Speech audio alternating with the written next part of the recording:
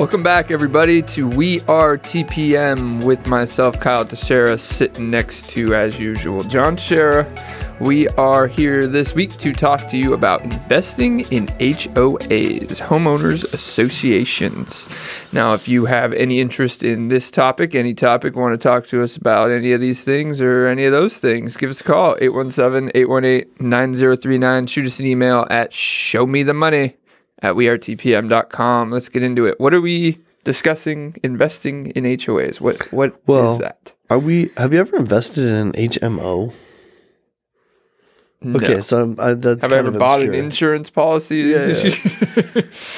I get so many acronyms that start with H. HMO is the one I get the most often from buyers. Oh, I don't want an HMO. I don't want. It's hilarious. It's HOA, Homeowners Association, as you described it. So that's the first thing. Is what is it? It's a group.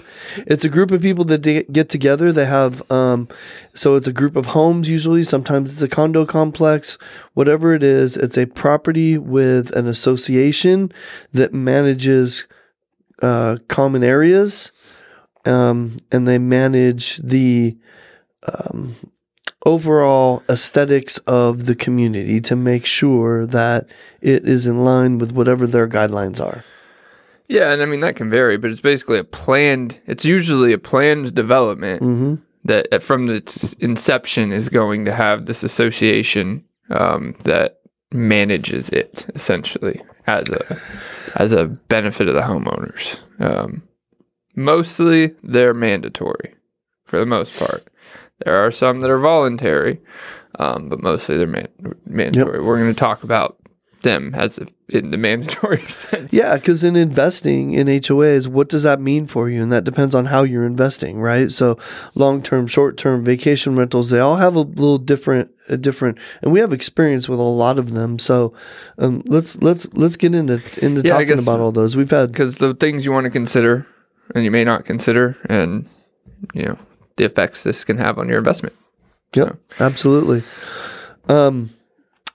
So let's start with this. First of all, negatives. People, there are a lot of negative connotations around HOAs. And I would say almost all of them come from what people hear in the news and their personal experiences with an HOA because they didn't like their HOA telling them what to do. Mm-hmm. So whenever somebody feels like, whether it's rightly so or not, that their liberties are taken away by an HOA, they get a bad taste in their mouth, and they usually become averse to HOAs from that point on for the rest of their life. That's been my experience. Well, and that's because, to some degree, that's because there's a level of power the HOAs have over a homeowner's property. They own the property, but HOAs essentially have power over the whole complex, and there's a shared interest in it, right? So generally they cost money. So you have an HOA fee per month. There's assessments. Yeah, there's assessments. We'll talk about assessments, but there's requirements, and that's really what you're stating is it's the requirements of the HOA. Someone lived in, forced them to be told what to do, and they didn't like that. Yep. And some of them could be easy. Some of them don't have very many requirements, and some of them have a lot. Most of them have an extremely reasonable set of requirements that they're looking for. Keep your lawn up. If you put a new fence up, we want to approve it to make sure it matches everything else. We want to approve if you're going to paint the exterior of your home, put a new garage door on. We want to make sure you're not putting a purple garage door and painting your house hot pink, right? Like that would be bad for the rest of the neighborhood. And that's what an HOA is there for, to maintain the property as a whole and everybody's property values. Help protect everyone's property values, correct? Yep. I think one part where they can get in, or there's some uncertainty because those rules and requirements can change. So we'll talk about that too. But the HOA has the power to not just have these rules and requirements, but after buying them, they could change. And it's based on votes and homeowner decisions, but they can definitely change. So let's talk about some experiences I've got, and I'm going to start with my experience. I'm currently the HOA president of my HOA, 600 homes, and this has been probably one of the. So as you get the two extremes, as really good experience all the way to oh crap, what happened? This is probably as good, almost as good as you can get. Okay. And I understand Steve has an experience I'd love to hear as well. But my experience, I've served on that board for 9 years. Currently the HOA president. We've done a great job financially. No special assessments. We've only raised assessments one time.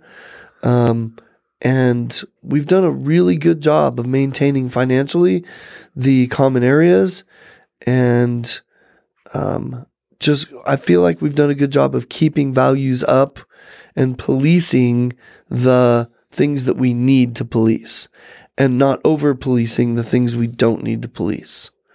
And that's been my experience where I am, and I have some other experiences elsewhere. Steve, what's your experience? Do you want to share that with us? Yeah, up until about a year ago, I was our HOA president, and I served as president for 6 years. I served on the board for 10 years. I was vice president for several years, and 280 homes. And the one thing, whenever people would come to me, the homeowners would come to me with a problem. Someone down the street is playing their music too loud. The one thing that I always said to residents is the HOA can only govern what is written in the CC&Rs. That's right. And so, well, can't you do anything about the music? Is it in the CC&Rs? No. Well, then you have to call the police, or you have to call someone within the city, call code compliance. And our lawns, you talked about, are the lawns being mowed? It wasn't in our CC&Rs, but it's also a municipality situation where, yeah, you know, if you grow your lawn more than 12 inches, the city's going to come down on you. So it was a nice symbiotic relationship between the RHOA and the city. A lot of it was just, hey, you know what, go talk to the people at the city. So you use the term CC&Rs, conditions, I believe, covenants, and restrictions. I think that's what the first C stands for. And so we talked about this. Thank you, Steve, for sharing that with us. We talked about how every HOA has some restrictions, covenants, so forth.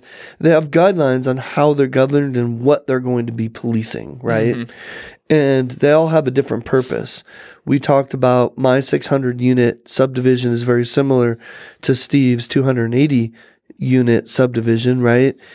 Well, that's a lot different. That's going to be governed, and those are going to be, they have a different purpose than, say, a large 18-story building in Miami, right? That's going to have a completely different set of guidelines and a different purpose. They may have more powers too. Yeah. You know, there's a level of what they can and can't change, add to the CC&Rs or add to the governing docs.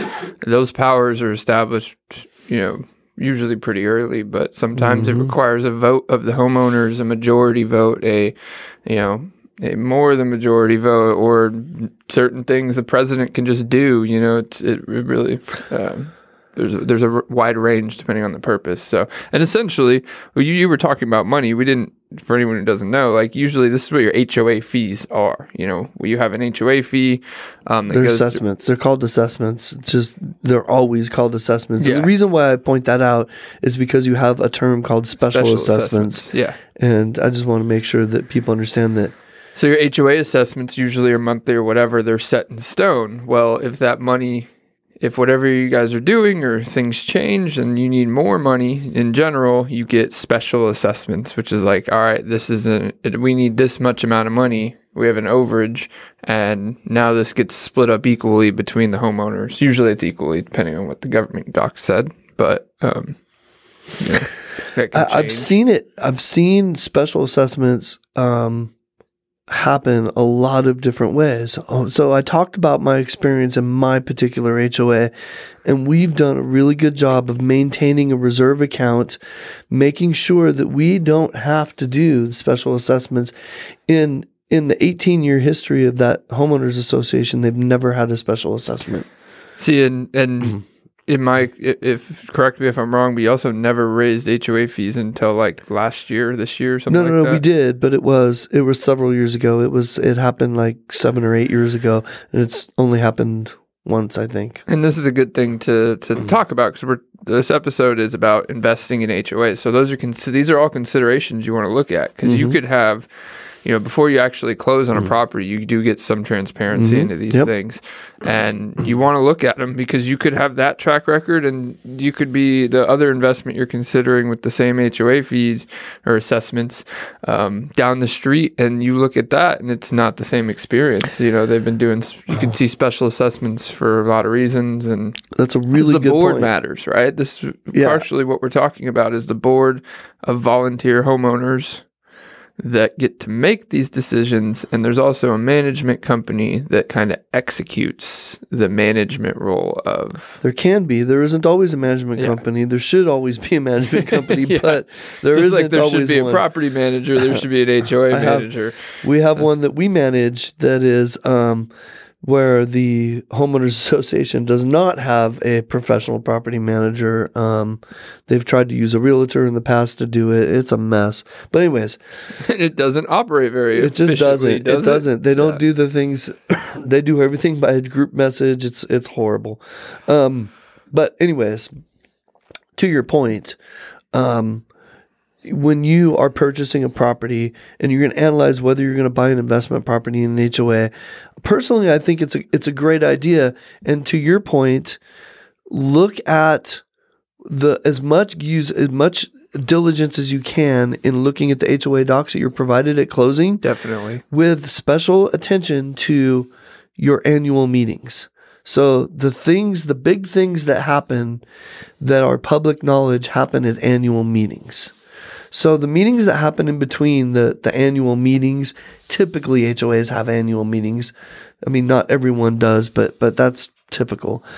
And the things that happen in between, though, while you can find meeting minutes for them, those are just kind of everyday mundane things that happen. What happens at the annual meetings will show you how often they've raised their assessments.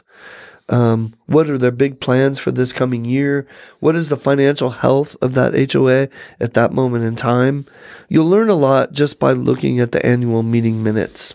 And lease requirements is extremely important, especially if you're doing it for investing purposes. It is very common to have a lease term requirement, which HOAs can govern. Sometimes they have a registration requirement where they have to approve your tenant coming into the community for various reasons that fall under fair housing, but they may have that requirement. I've seen a wide variety. Sometimes they may have a 6-month requirement, a 12-month requirement, something as ridiculous as your leases have to start in May of every year. And yes, that is one we literally deal with right now.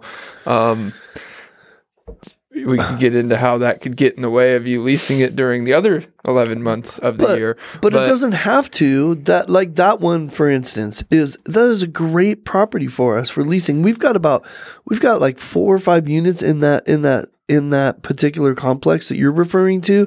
And while that is stupid and frustrates us as property managers that we have to set up a lease that starts May 1st and go through this process every single year with all of our tenants, it is frustrating. We don't like it. That's true, but I bring it up. Wouldn't stop me from buying in there. I call it ridiculous, and I say it's a consideration because you have to look at, okay, well, now I know that everybody renting in this entire complex has their renter reconsidering their lease every May. Every May, yep. So how likely is this complex to get saturated and get its values hurt every year because of some requirement like that, which in my opinion as manager, it was established probably by laziness. Someone probably thought, hey, it'd be easier to do all this at one time in May, when your responsibility as an HOA is to protect the home values, not to make, operational things easier. So, but it probably wasn't considered the way I'm looking at it.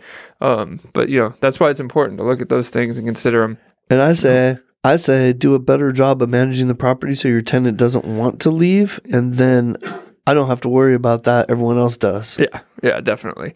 So, and we talk about short-term rentals a lot on this podcast. So I'm going to bring up that is a huge thing, to a point that unless an HOA explicitly approves it, we've almost steered away, because the HOA does have the power to change the rules and ban short-term rentals,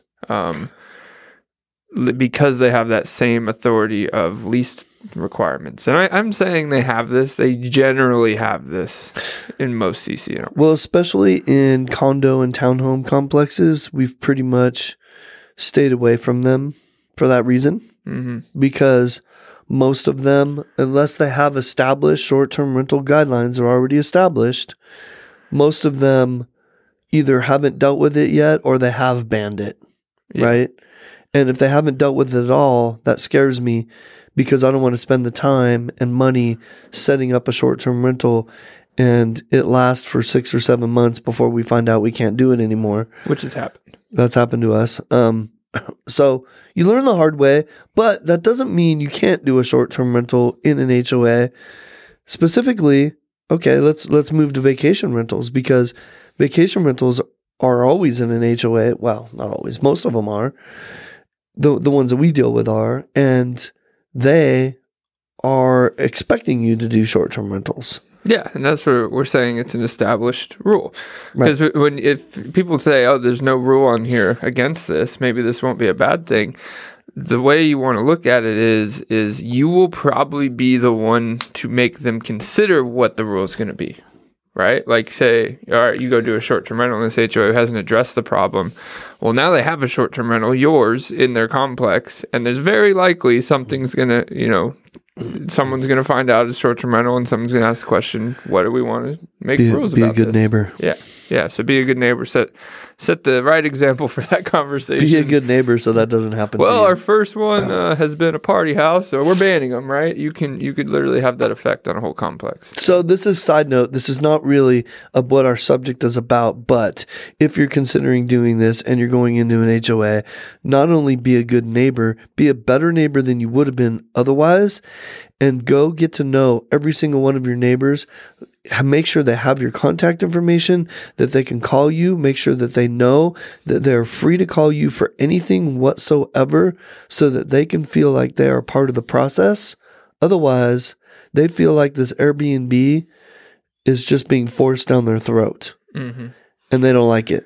And they have no control. Yeah. And they have no control. But give them the control that they need.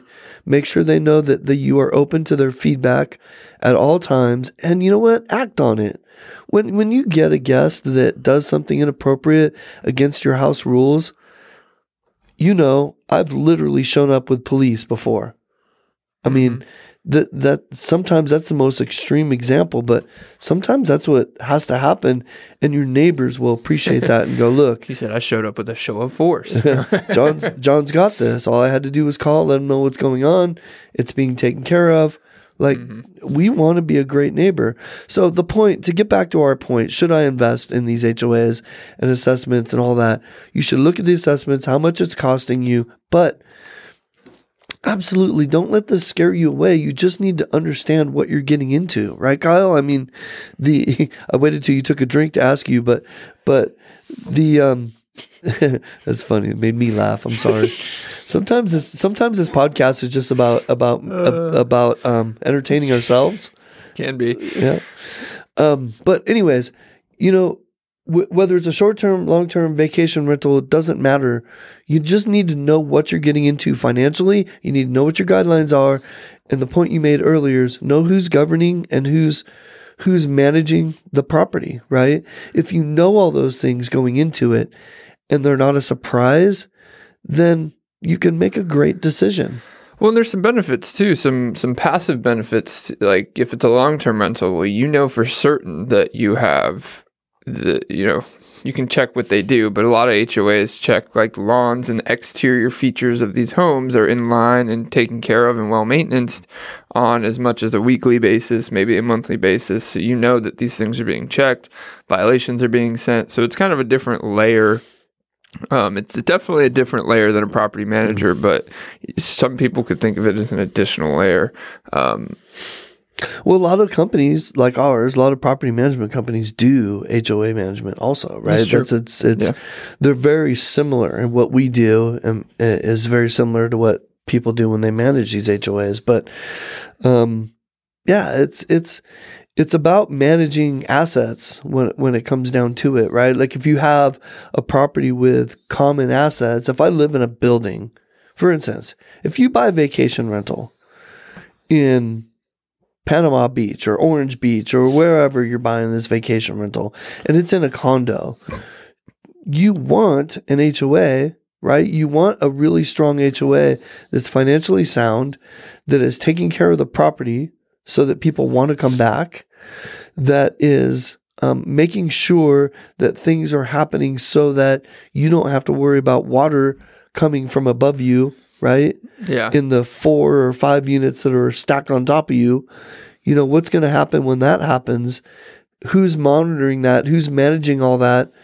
Your HOA does that. That's what they're there for, to give you that peace of mind that we're going to take care of the property, the common areas, and take care of the property as a whole. And it protects longevity of values too. So I'd say just in all kinds of this, real estate investing, things you want to consider that everyone doesn't is like, say you have a nice house community on the hills, and this house, the way you drive through this neighborhood is what sells you, right? You drive through the neighborhood, you see all these houses separated, and you can just see that it's like a house on the hills community.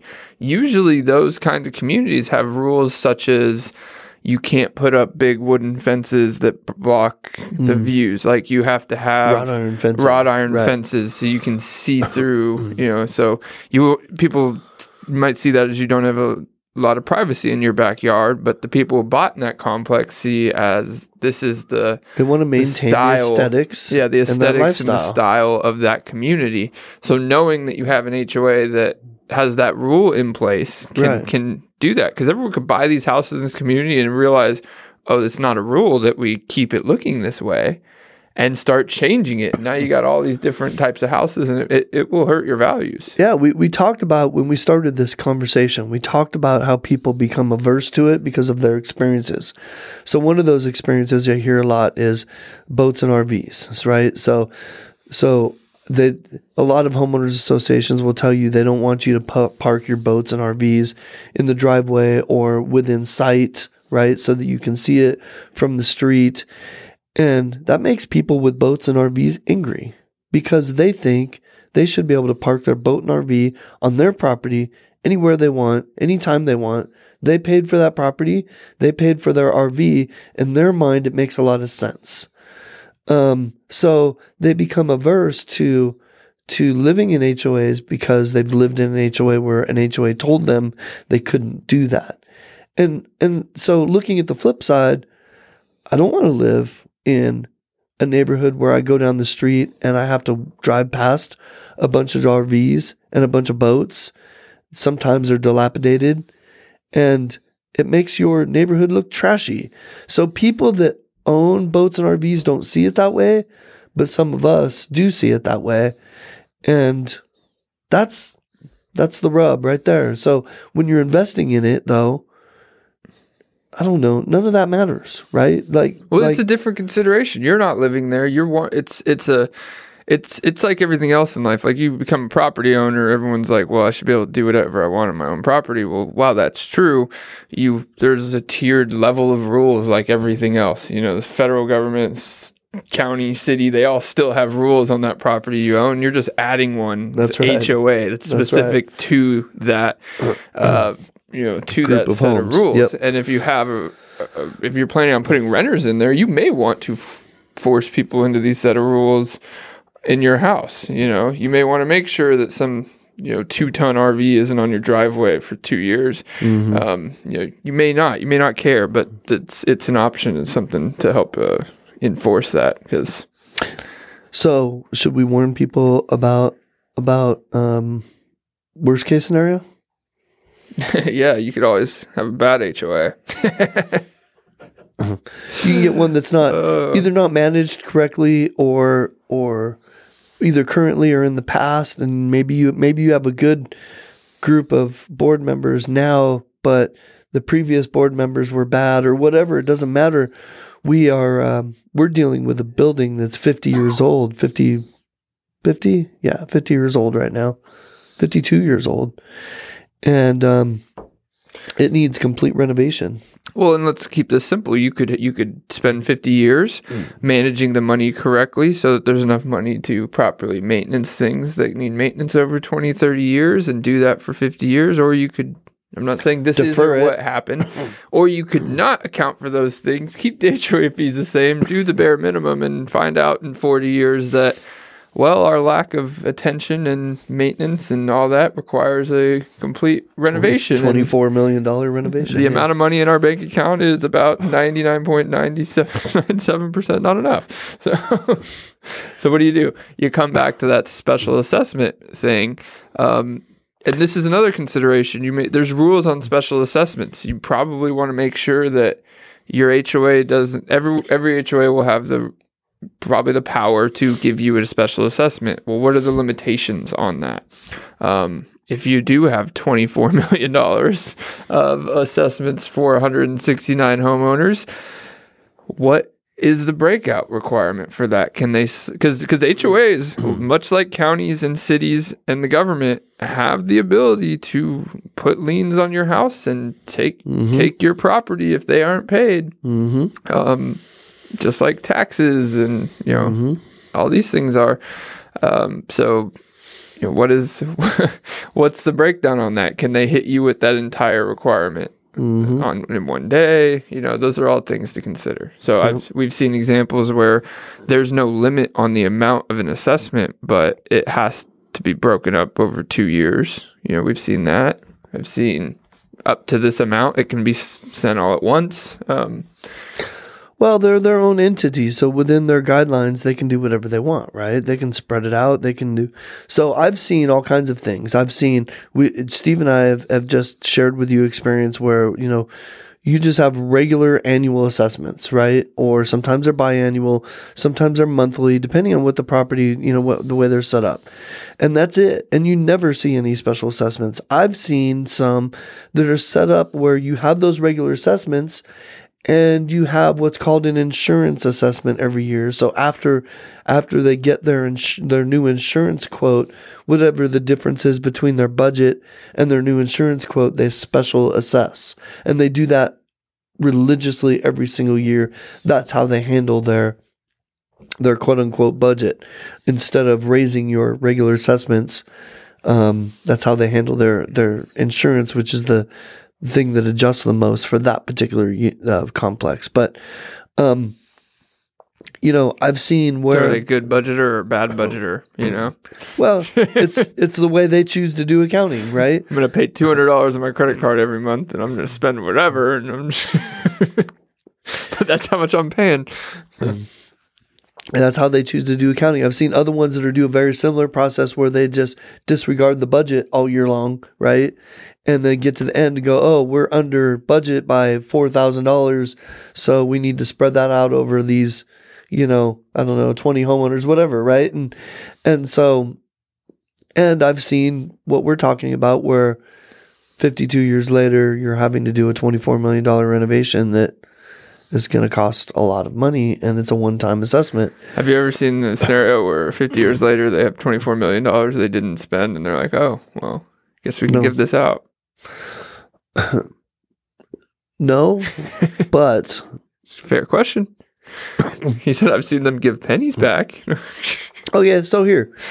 In my association, I can only speak from experience on what I've dealt with. And in my association, we had a pretty major expense in the pool house. We had to completely renovate the pool house.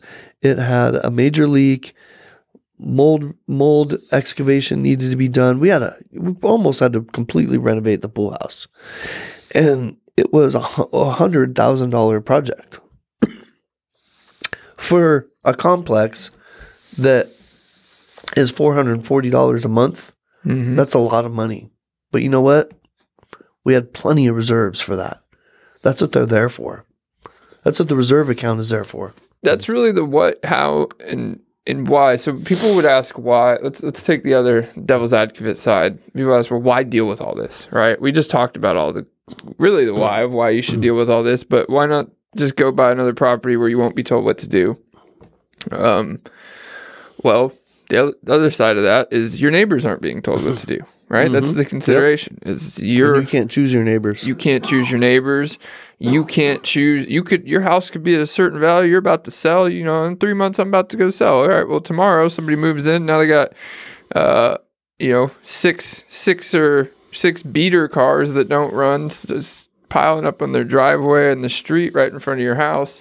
So now that when you go to show that property for sale, it doesn't look as appealing as it did before, right? And that's right. And we've seen that. We've seen that a lot.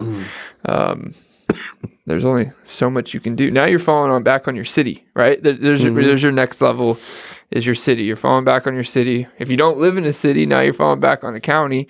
So there's another reason. Sometimes you have these communities that are outside city limits, but they're master planned and all that, and they need that next level of protection because counties very rarely have, I'd say in our area, very rarely have the same kind of leveled down restrictions that even a city would have. Like Steve mentioned earlier, the 12 inches of grass. I assume most people realize it's still pretty high. The county likely doesn't have that restriction. So if your grass is 12 inches, it's not grass, it's weeds. Yeah. By the way. Or you're using... I've never seen grass grow 12 inches, but weeds do. Yeah, weeds. It's usually because it's under all the weeds, right? That's right. So use weed solutions for that. Plug for Kevin and January Seaton right there. There you go. I think that's it. 1 and 2. I think that Let's plug episode 1 and 2 while we're at it. We've beaten HOAs alive. I think we have. We could talk a lot about the negative things they could do, but just keep in mind, check. You're investing into an organization that implements restrictions and enforces them, right? So check what they are, check what they have the power to do and change, check if they're making any changes, and honestly, take a look at their financial history. Their financial history and what have they done? Like if you're pissed off that you can't put an American flag there and you see that they've fined people for flying American flags, then don't buy in that community. Mm-hmm. To put an American flag up, yeah, or just I mean that's the thing is just you don't have to buy in that community, so don't understand what their restrictions are. And don't buy in a community that has those restrictions. And if you do, make sure that you keep that in mind throughout owning it. Because some people might forget that they need approval for some things and go put most cases you need approval, put in a pool. Good rule is anything that can be seen over your fence usually requires approval.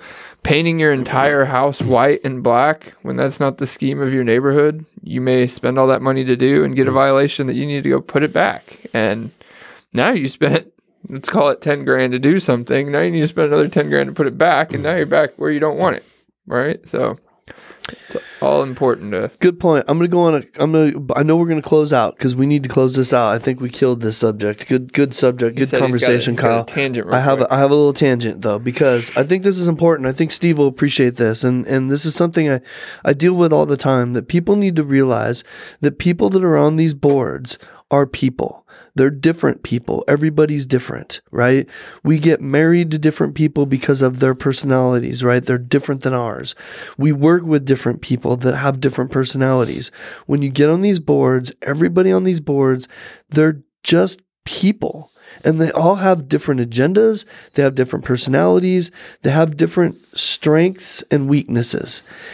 But they're people, okay? And more than that, they're volunteers. And that's what drives me crazy about people that want to complain about their board. Look, everybody that's on every board is not necessarily good. There probably are people that are on boards that shouldn't be on boards. So you know what? Get on the board and take care of it, because they're all volunteer positions. Nobody's getting paid. And ideally, all of those board members have the same goal in mind that all the homeowners do. They may not be going about it the way you want them to, but their intentions should be exactly the same. Well, I don't know how that correlates directly to our audience, but I'll say that I told you it was a tangent. It was a little tangent. It was personal. Personal. I set it up as a tangent. Get away with, but essentially, the board. The thing people should consider and understand is the board is, while making these decisions, they also have to follow them. They're volunteers from the community. Like, literally, if they move and sell their property, they can no longer be on the board. That's right. Like, they can't just be like, "Hey, I used to live here, and I'm still making making rules for all y'all, but I moved." So I wonder if that's ever happened. I bet that has happened. Maybe for a short period of time, but so. Because they have to sign the resale certificate and all that stuff. So, all right. Y'all have any questions, want us to help you consider whether you want to buy an HOA, buy anything, do anything, talk real estate, 817-818-9039, or shoot us an email at showmethemoney@wearetpm.com. Come watch us on YouTube at wearetpm, right? That's right. Never even told y'all that. And all the other places that you can find a podcast. Or wherever you get your podcasts or blah, blah, blah, blah, blah. So, and we, as usual, are out. Later.